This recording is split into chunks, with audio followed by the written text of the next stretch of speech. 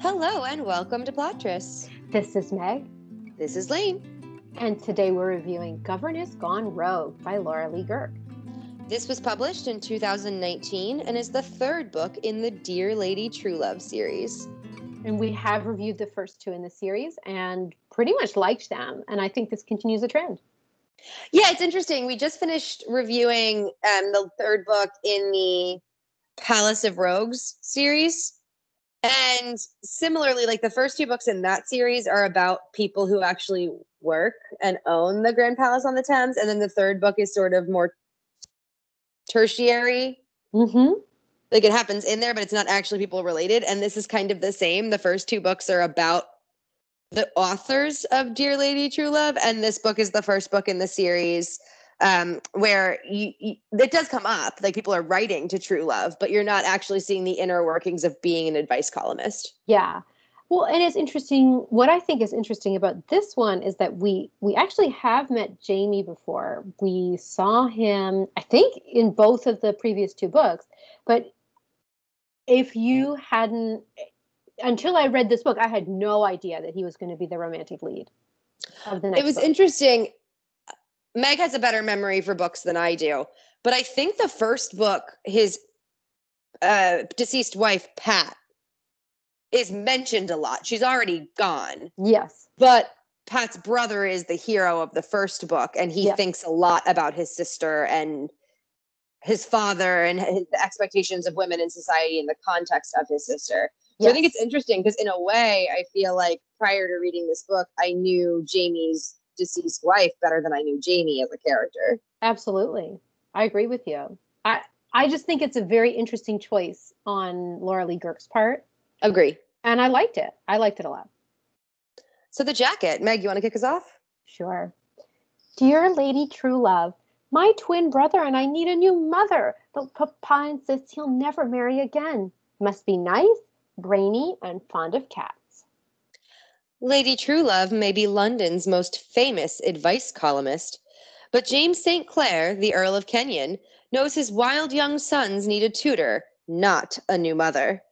They need a man tough enough to make his hellions toe the line, and James is determined to find one. Miss Amanda Layton, former schoolteacher and governess, knows she has all the qualifications to be a tutor. And while female tutors are unheard of, Amanda isn't about to lose the chance at her dream job because of pesky details like that. If Lord Kenyon insists on hiring a man, then she has only one option.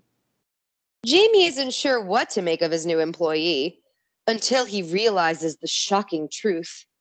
Beneath the ill-fitting suits, his boy's tutor is a woman, an unconventional, outspoken, thoroughly intriguing woman. Despite Amanda's deception, he can't dismiss her when his boys are learning so much. Yet Jamie, too, is learning surprising lessons about desire, seduction, and passionate second chances. I wish the last paragraph wasn't there. Yeah, I agree. It should be a little bit different. It's not that it's wrong. It's that I feel like the way the reveal of her disguise is done in the book is one of its more charming moments. I loved it. And I like seeing it reduced in a way in the summary, like I don't think does the book justice. Yeah, I mean, we're not at tropes yet, but I feel like we know what they are. She's the governess. She's cross-dressing to get the job. He discovers she's a woman. I mean, honestly, these are not my favorite tropes. And the jacket doesn't do a good job of conveying how it's a little bit different than the conventional way you would read it. Totally agree. So, well, as usual, we generated a random number between 1 and 50, and then we used that number to write our own summaries. And when we say we write our own summaries based on that number, it means the summaries are composed of that many words.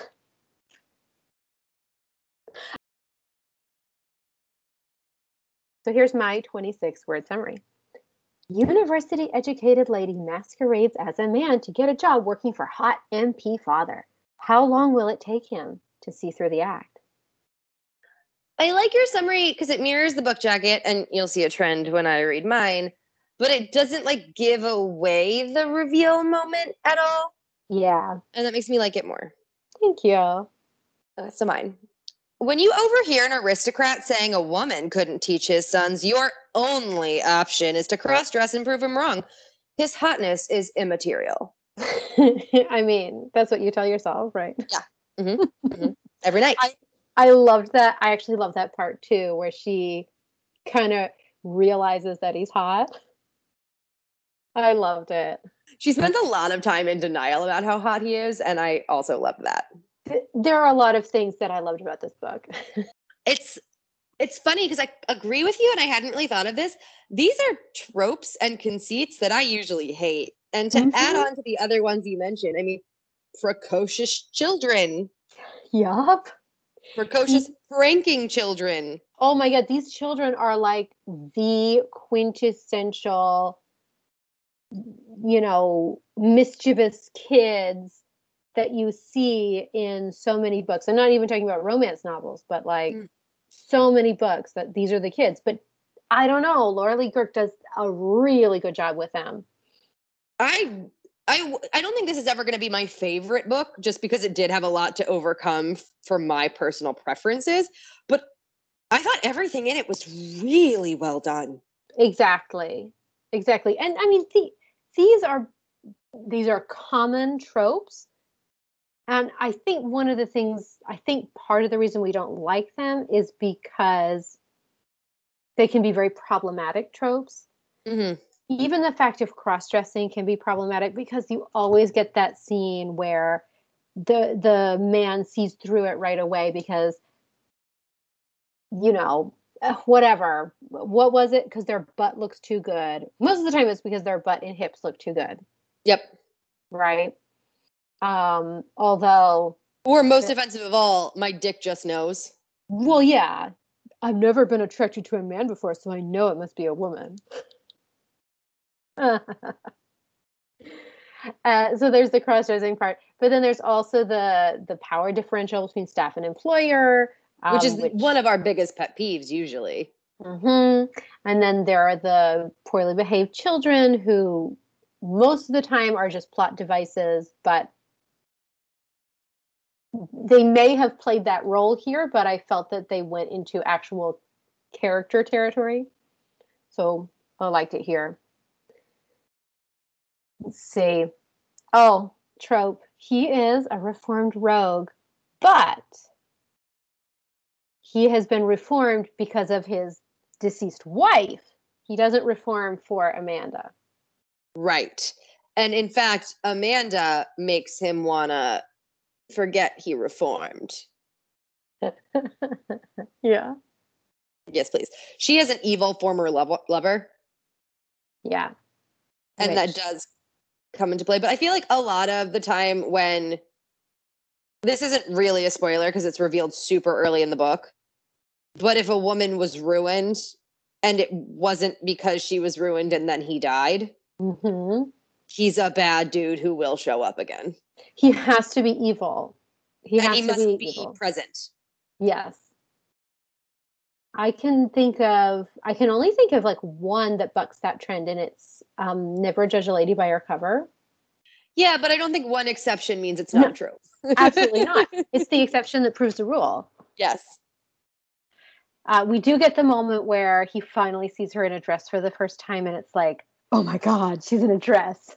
He talks to her boobs for like a couple minutes, I feel like, in a way I didn't hate, which is weird. In a way I didn't hate. Exactly. She made these tropes enjoyable.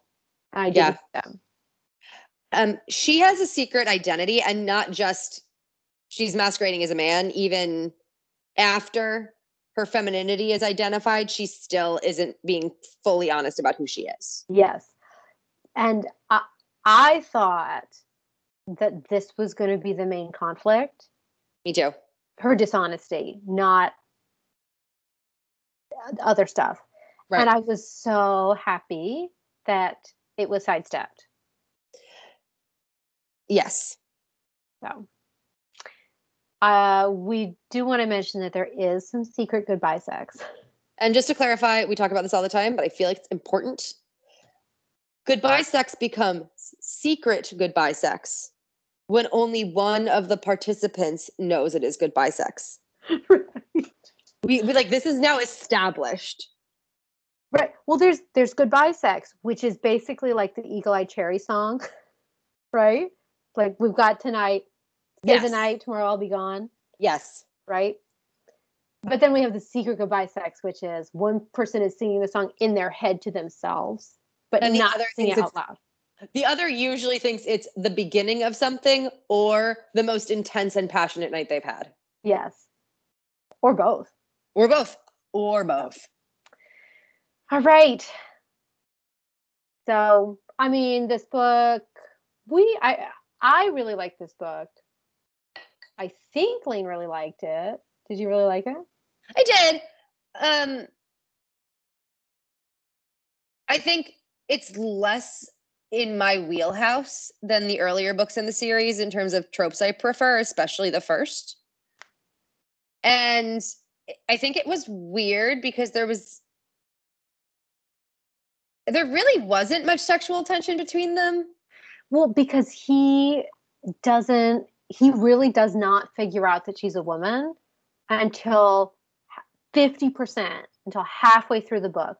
They're either apart, like literally he's not there, Right.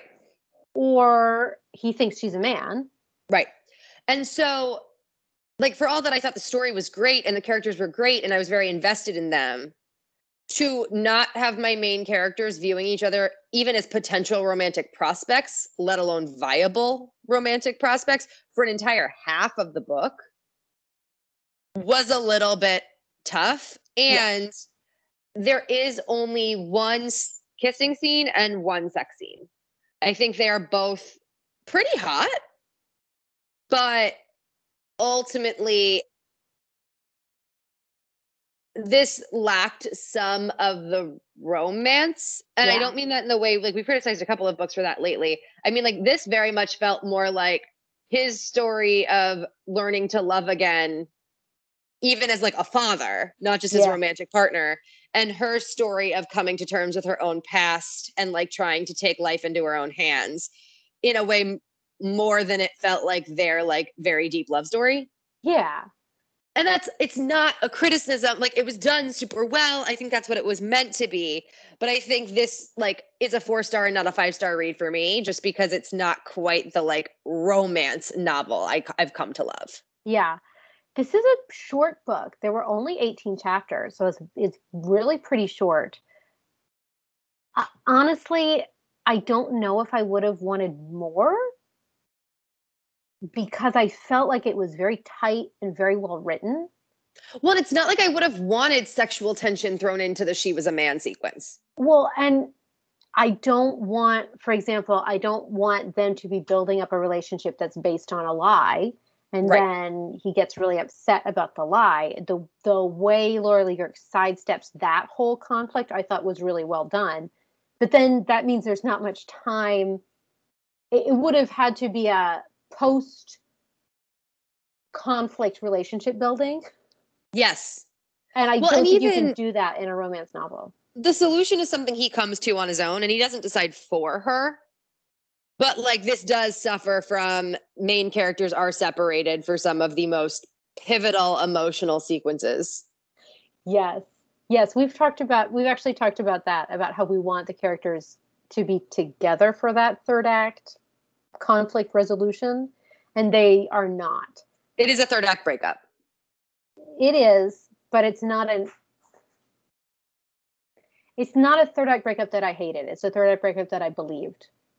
Sure. But it's still a third act breakup. Like, that's all. Yeah. It is. Okay. So when we say that there's no sexual tension, when we say he doesn't figure out that she's a man until 50% of the way through, like, truly, he thinks that she's like a 17-year-old precocious boy. Can we talk about how he discovers that she's a woman? Because it's amazing. Here's the thing. I would have said no, but the book jacket basically spoiled it. So whatever. It's It's so good. It's so good. I don't know. I guess that it's a slight spoiler. So if you want to skip ahead 30 seconds, 60 seconds, you can. But poor Jamie is living in a house with basically only two servants because all the other servants are off with Torquil, if you remember in the first book. Or have quit. Or have quit because his boys are such hellions. And so he's got to dress really quickly for a dinner party. And he asks Amanda, who is masquerading as Adam, to valet him. And he basically could go into the bedroom and he basically just completely undresses. And Amanda is so embarrassed. And she can't tie his bow tie. And I loved it so much, Lane. I think that's what Laura Lee Girk does so well. There's a through line with ties in the entire book. Yes. And I really liked the way it was used. Like, we talk a lot about how sex can be used to build character. And I feel like in this case, it was like these moments with these ties said so much about everyone's character. About every single person. Because Amanda can't tie them because she never learned. She's a woman. One of Jamie's sons teaches her how to do it. And he's great at it, not because his father taught him, but because one of the other servants taught him. And then when Jamie finds out that his son is better at tying a tie than Amanda, he's like kind of ashamed that he wasn't the one to teach his son how to do it. Oh, you're right. It was just like, it was really good. It and was like while Chekhov. She's trying to tie his tie is the moment he realizes. Yes. So it's like Chekhov's gun, where, you know, the gun, if a gun appears, it has to go off. It's Chekhov's tie. But it's interesting because it goes off at the 50% mark, not at the end. Like, I just loved it. It was great. It was really good. She's just a very good writer. Yep. So Jamie's a widower. He was married to Torquil's sister, Pat, Lady Patricia. And you may recall her from the first book as the sister who loved science and wanted to be a doctor, but their father wouldn't let her go to college. And she sort of always resented that until she, in the ironic twist for someone who wanted to be a doctor, died in childbirth. Very sad. Yeah. And then Jamie, and again, I thought this was done really well. Jamie is living with his in-laws because he had such a terrible childhood. I thought it was really well done because it wasn't like one of those romance novels where you're like, okay, you're going to need a content warning for child abuse. Although that is his background and that does happen, there's no flashback to him getting beaten or anything like that. There's just these moments where you can see that he was really affected.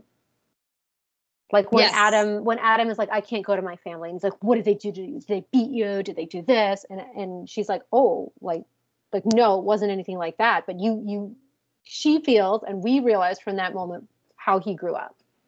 Yeah, I think the only interactions that are actually described fall very much in line with what have been like appropriate punishment in an academic setting in the era. But it's so implied that it's more than that I think it walks the line really well. It does not feel gratuitous at all. I don't feel like you said, it needs a trigger warning, but I am left with no question of just how horrific his childhood was. Yeah. And anyway, you know, his kids are really awful. Like, they're really terrible, mischievous little kids who pull pranks on everyone. But he's very against corporal punishment, even though, you know, what would be normal in his time period, because he had been so terribly abused. The whole thing was so coherent, so well done. Yep. I just really appreciated it. So he truly was in love with Pat.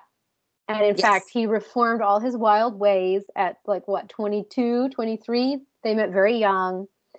And he just immediately was like, I want this woman. I'll do whatever I need to do to be with her. This is the kind of thing that I'm very into it. I think Lane is really into it too. Just the guy who falls hard for his wife. And then after her death, he's basically been celibate because he feels like that part of him is now also dead and in the grave, right? Well, and he articulates to himself looking at other women still feels like infidelity. Mm-hmm. That to him, he views himself as still married, Yeah. even though his wife is gone. And I thought, without ever being maudlin, it was a really nice introspection on, like, we've read some characters who truly loved their deceased partner before.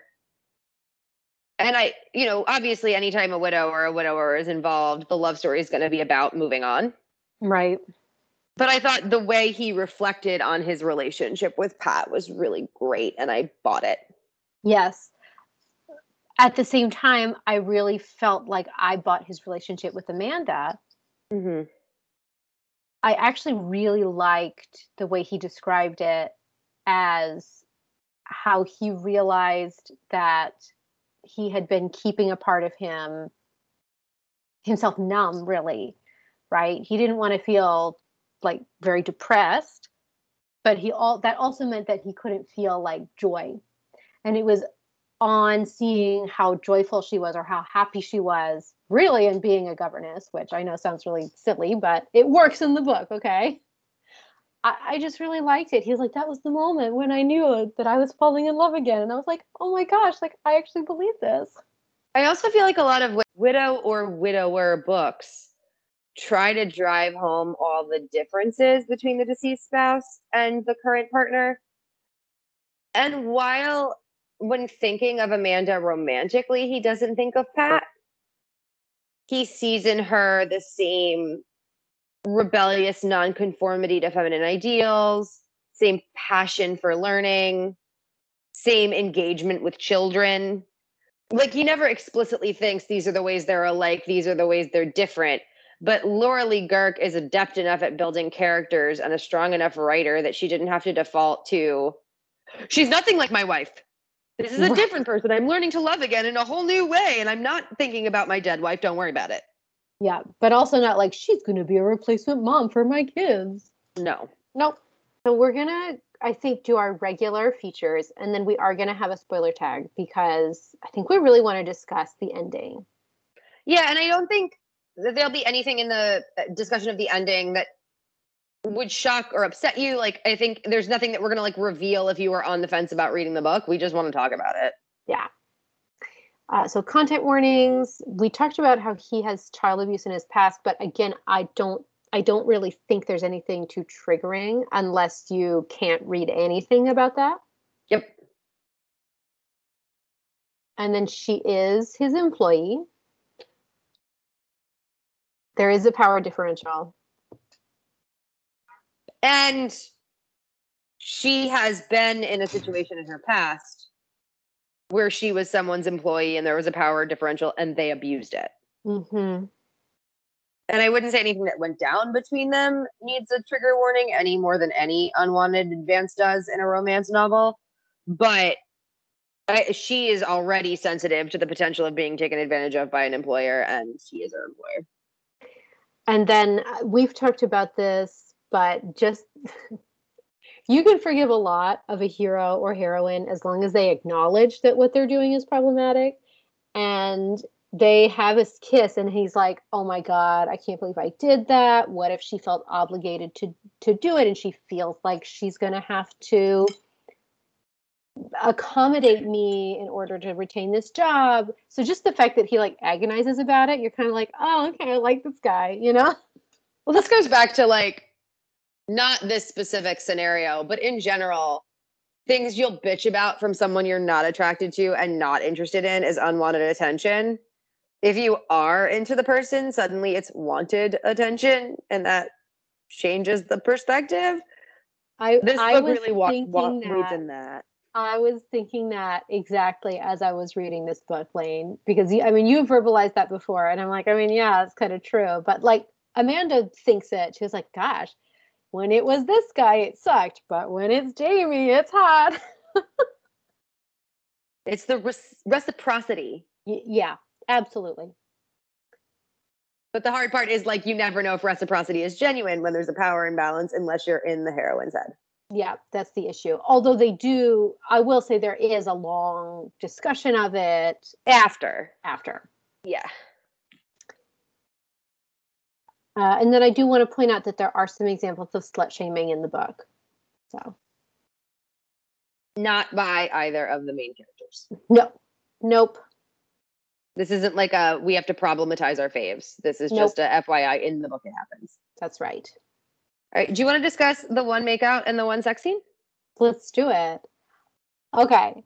This book was written by Laura Lee Girk, who does not have like a ton of explicit sex scenes. I remember the first one being real hot in the hotel room.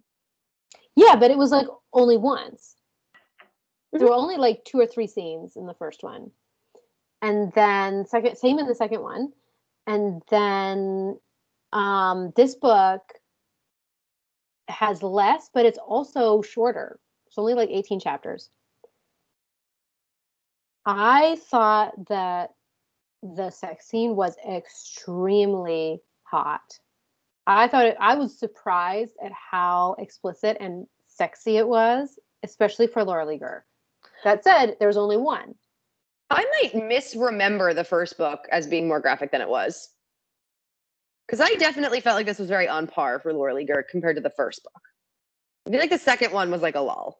Okay. Not as a plot, but like in terms of level of explicitness. I thought it was hot. Goodbye sex is not my fave. So you have to like let go of the she's saying goodbye, but like everything about it, she greets him when he gets home with a like, I didn't say I wanted to talk. Like it's just very much. She's like, you're still talking. Are we going to your room or not? Yeah. And there's a couple of moments where she's like, he's doing something I'm not sure I want him to do. Oh, never mind. It was so sexy, Lane. Because the way she writes it, so like he does this thing. Oh. You're back. The way Girk writes it, he does this thing and Amanda like, she writes, Amanda was a little disappointed. Was he really just going to do that? And then like 2 or 3 paragraphs later, she's like, oh yeah, actually, this seems like something that Amanda wants to do. You know, it was like. Also, it's not a trope in a romance novel so much as just like a sex device, but there is a mirror present. Yes, there's a mirror. What can I say? These aristocrats have really nice bedrooms, and I'm glad that they get to use all parts of them. I value creativity. Yeah. I thought it was really hot and really good, and his relief was so palpable. Yes. So I enjoyed the hell out of it. I thought they were really sexy, and I totally got why they ended up together. Yeah, I agree. But I mean, if we like the couple and we like the way the author is writing, I don't think I would ever say no to like another sex scene.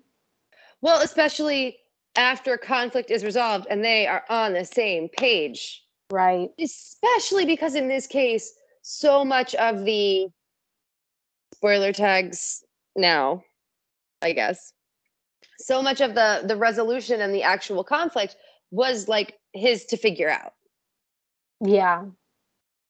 I really would have liked a little bit more from her perspective when she realized she had a partner who knew everything and she wasn't going to be going it alone. Yeah. I don't think it was poorly portrayed, and I wasn't like angry at the way it happened. I thought it was really well written, but I agree with you that it might have been nice for him to go see her before he took any action. Well, and like before he brought the kids for the big happy ending. Like, I feel like I don't wish this were significantly longer. And not even before he took any action. I'm fine with him like impulsively punching the guy out. Mm-hmm. And that making a decision, because it did change the way people viewed him. But I wish his response to punching the guy out had been explaining to his kids what happened, explaining why, and then like explaining to her what happened. And then they went to bed, and then they went to see the kids. Yes. You're right. That's all I need. One extra chapter. And not just because of the sex, but because I really did want that like moment from her perspective. I'd spent the whole book in her head, in her struggles, in her, I mean, logicking through being destitute, but also ruined. And I think I would have liked a little bit in her head other than just the moment of relief and joy. Right. Upon like not the end of that, because I know you want to talk about how much you like that it wasn't the solution to all of her problems. Yeah. But just the sense that it like that moment of not just the instant of relief, but the like, I am actually part of another partnership and I have to put someone else's needs not above my own, not self-sacrificing, but like have to think as part of a team. They never do. That's true. So let's talk about what exactly happened. Basically, Amanda's big secret is that she was very publicly ruined by a nobleman. Basically, she was completely naked in the, in the park, screwing this guy. And her boss and like several other teachers walked over and completely found them like naked. Yeah. So prior to being a governess, she was a teacher at a prestigious institution. Right. And so she not only lost her reputation, but lost her position. She lost her livelihood. Yeah. Everything when she was caught having sex outside by her boss and some other people. Yeah. I mean, that's rough, right? And apparently she was in the scandal. Well, and I guess this kind of brings a little bit of Lady Truelove. It's not Lady Truelove herself, the advice colonist, but it does bring in the idea of the scandal press, which was present in the first two books. Here's the thing. I'm not going to talk about the press. Okay. I understand that what happened to Amanda was wrong. The like losing her reputation and losing, her entire life effectively. That said, I don't think my response to finding out, not personally, but professionally, a fellow employee had sex on work grounds during the day when coworkers and pupils were mulling around would have been like, yeah, no, that person should be fired. Yeah. Like, I get Amanda's behavior was like a little worse than I was expecting, is my point. Like, yeah. I'm used to it just being like, and she had sex. And it's like, okay, I'm not like, don't shame. That's ridiculous. Like, that's an old timey thought process. Having sex on work property when you can be caught is still like a no-no, and not because I'm slut shaming. No, I don't disagree with you, but it's one of the things that I really liked about this book was that Laura Lee Girk didn't go with the, oh no, someone kissed her by force. Mm-hmm.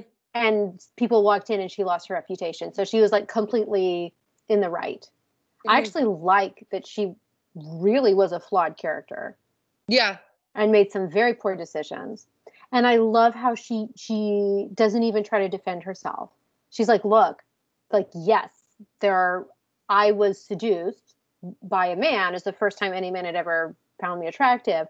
Also, she was grieving. Her father had just died. She's like, but that doesn't mean that what I did was good. Oh, 100%. I don't think I disliked it as a character. I think you find out that she wasn't just a wronged woman, that she did have some culpability in her behavior pretty close to the end. Like, you never really get back in her head after that revelation. It's all leading into that.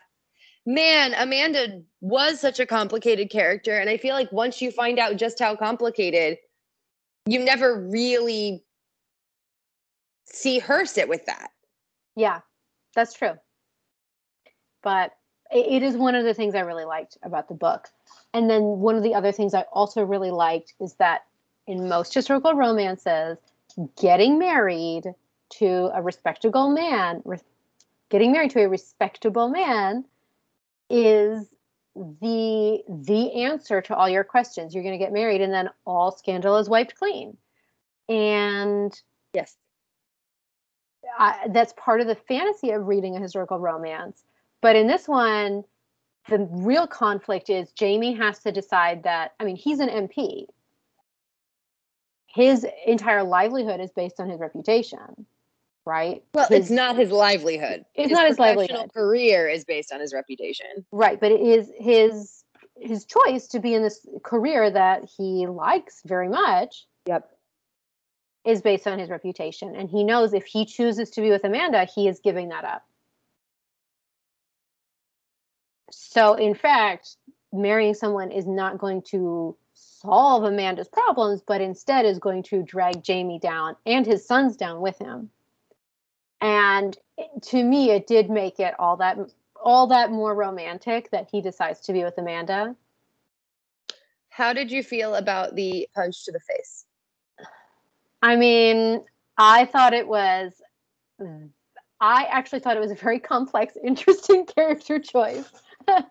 I'm not usually into like unprovoked violence, but number one, he was provoked, and number two, he made a conscious decision. He was like, I'm going to do this, and I'm going to go ahead and ruin my own reputation in advance.